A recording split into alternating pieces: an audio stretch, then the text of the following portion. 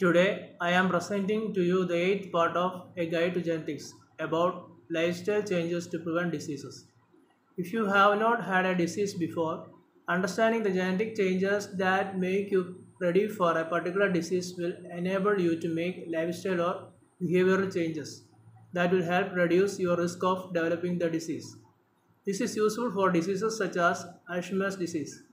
If you know you have a higher risk of Alzheimer's disease due to genetic mutation, you can make lifestyle changes to reduce your risk early on. That's the end of today's topic. Bye.